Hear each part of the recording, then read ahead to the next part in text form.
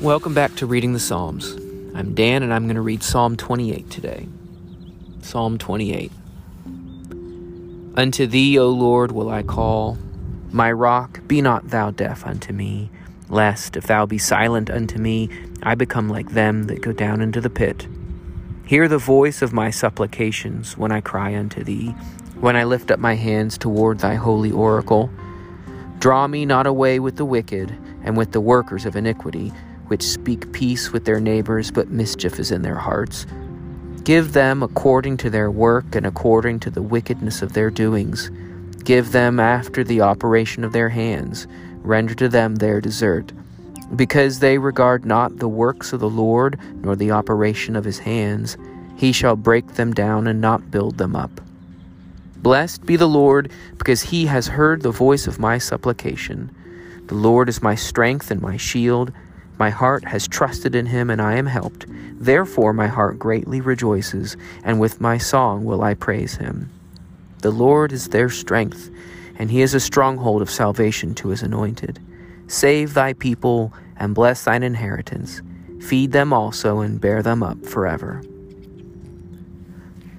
In this cry to the Lord for help, we hear David's need to be heard. If his voice falls on deaf ears, he might as well be lost in the pit himself. Without the Lord listening to us, what use do we have for a voice at all? Now, the message of David's cry is to be separated from the wicked workers of iniquity. He doesn't want to be caught up in their works, caught up by their works. It's all selfishness. And their hands are all mixed up in worthless deeds, and their ending is worthless itself. And so to be kept with God, away from their vanity, is David's desire.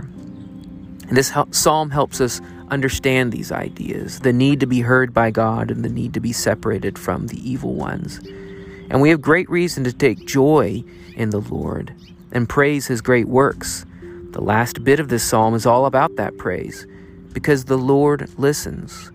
Our Savior separates us from evil. God guards us as a stronghold. This psalm breaks down these big ideas and gives them to us in ways that we can understand easily and read and praise in psalm. We can also use them to inform our own prayer so that when we cry out to God, we can use the very words that God has given us. Let's read through the psalm again. Unto thee, O Lord, will I call, my rock. Be not thou deaf unto me, lest, if thou be silent unto me, I become like them that go down into the pit. Hear the voice of my supplications when I cry unto thee, when I lift up my hands toward thy holy oracle. Draw me not away with the wicked and with the workers of iniquity, which speak peace with their neighbors, but mischief is in their hearts. Give them according to their work and according to the wickedness of their doings. Give them after the operation of their hands. Render to them their desert. Because they regard not the works of the Lord, nor the operation of his hands, he shall break them down and not build them up. Blessed be the Lord, because he has heard the voice of my supplications. The Lord is my strength and my shield.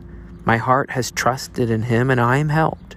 Therefore my heart greatly rejoices, and with my song will I praise him. The Lord is their strength, and he is a stronghold of salvation to his anointed.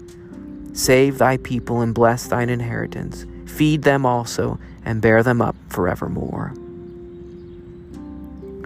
One of the great failings of the wicked in this psalm is that they do not regard the works of the Lord nor the operation of his hands. If we let the works and the deeds of the Lord, as well as the words that he teaches us, but if we let his works inform our thinking and meditation and make a change to the way we view the world around us, we are so much closer to understanding God and praising him all the more. By understanding and meditating on the works that God has done, we separate ourselves from the wicked ones by the hand of God himself. Well, thanks for listening, and I hope to talk with you again soon.